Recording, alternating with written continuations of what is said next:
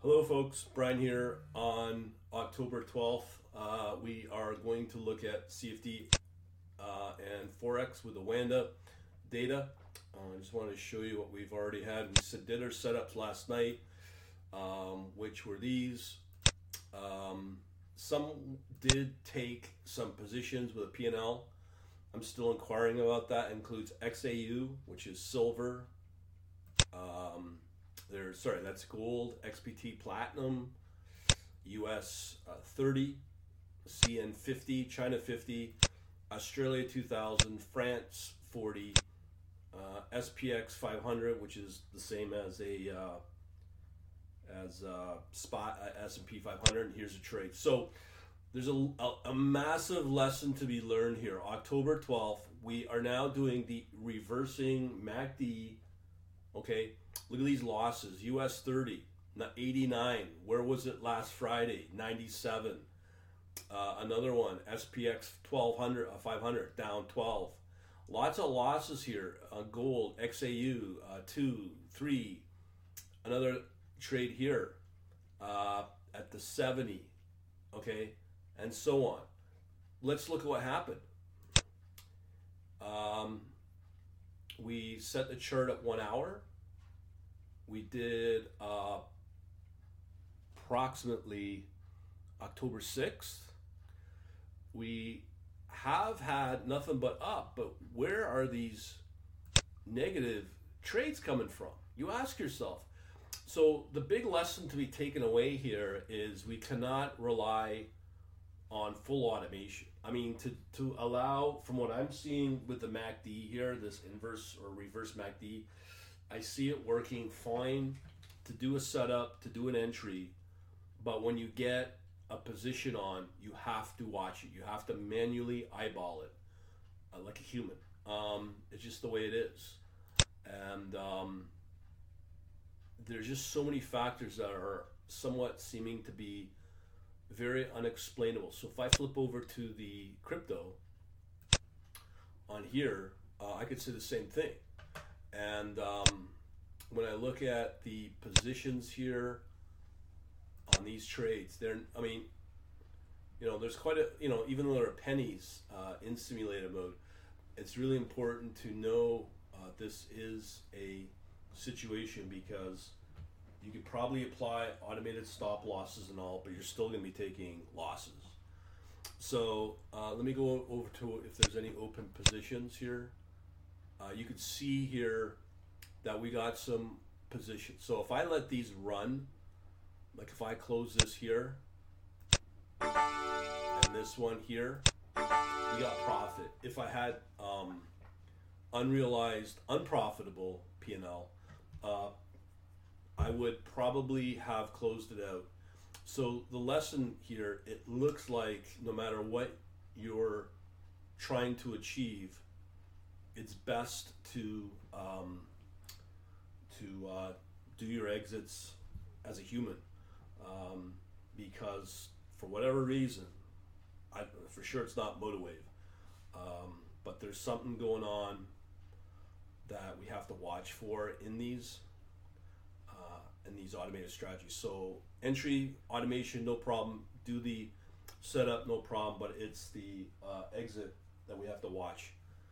All right. So other than that, let me go back to our analysis on the CFDs and analysis. So right now the markets are up a lot. Okay, they're doing pretty good. Go back to Wanda here. So let me just show you the charts right now because it is open October 12th, and I gotta say they're looking pretty good. Where are my charts here? So again here, the big ones that have been moving really well. You can see this SPX 500 is just nothing but up. The US 30 is just doing pretty good as well. It's fairly strong. The big one out of that lot apparently is the NASDAQ. Platinum's gone choppy. Gold kind of flat. Australia did okay last night. Same with France, did pretty good. So the markets are good. The other ones are questionable, but let me look at our scanning report now. So we've got some pairs. Here's a short. We don't do shorts yet. We got to get comfortable with the longs. More shorts. Euro. More shorts. British pound against Canadian. More shorts. More shorts. And these are all excellent score. So we have here gold in Australia. That's a long, long, long, long. Now, here's what I'm discovering as well, what I need to mention about MotiveWave as a platform. Crypto or CFD or Forex, it seems to be only doing P&L on open positions, regardless how they're open, on larger, more volume, higher volume pairs or instruments. So if I was to choose out of these gold, XAU, because of the volume, I just stick with USD. Forget all these other smaller currencies, because you're not going to get the performance you're looking for, or sorry, the P&L. So just a lesson to be learned there. The Treasury's looking short now. Here's one that's going to do interesting. If any of all the pairs that I've seen will be the U.S. Chinese yuan. You see we got two of those longs right there.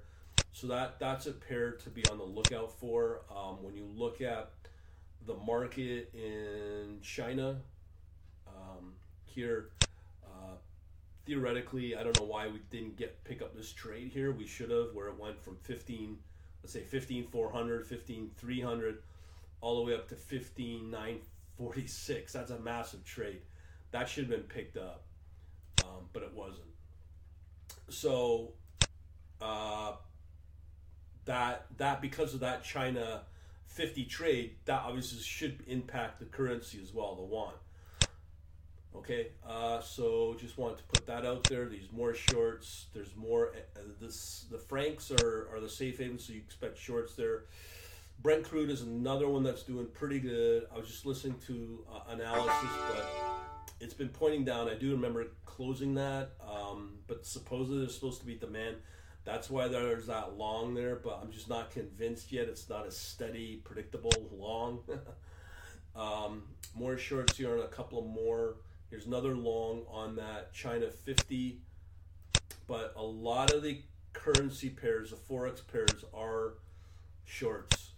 There's still some eking out some of these profit. You can see here that with the SPX 500, that we have exceeded our target on the long. So I wouldn't be surprised we'll start seeing some losses expected maybe later today or tomorrow, where it'll start to tail off a little bit because it's going past its targets, it looks like, but it's doing really good. I can continue looking at the currency pairs.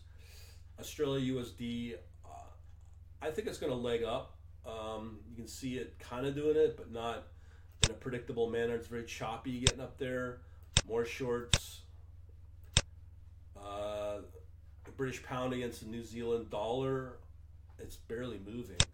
I'm going to be fooling around with the the random walks study. It's called Drunken Walk Strategy for the mean reverting. But a lot of people would just say, well, just focus on the momentum base, like the U.S. markets are very predictable. We just blew past a couple of potential longs here. The British pound seems to be predictable, where it may move up. And all these different currencies here. Probably out of those two, you'd probably want to do the British pound against the U.S. dollar, but that's looking to move up at some point. I think it has to do with the Brexit. Silver looking okay. That's not bad at all. Again, out of those, if I had to choose what currency, it looks like the Swiss franc might be a good one, if that's your thing. There's no gold in US dollar. Interesting out of that, but maybe Swiss franc might be a good one if you're a gold bug. The treasuries here longing, but I don't know. I wouldn't put a lot of emphasis on that. And then we're still going through if you want a definite short, it looks like the US and Mexican peso might be a good one. If that's a short, US in Turkish lira might be a good one to short if that's what you're after. And it's barely Japan down. That's the Japanese 225. But the British pound's doing pretty good. GB pound against the Canadian, pound against the Swiss franc. Yeah, looking good there. And some of these other coins, currencies here as well. Ones that I'm not seeing a lot of in Norway, which I used to when the market was tanking. Here's one against Euro against the Danish. But markets are pretty strong overall. So we'll leave it at that if that's what you wanted to know. Hopefully you'll get some info on that. Thanks for watching. Have a good day.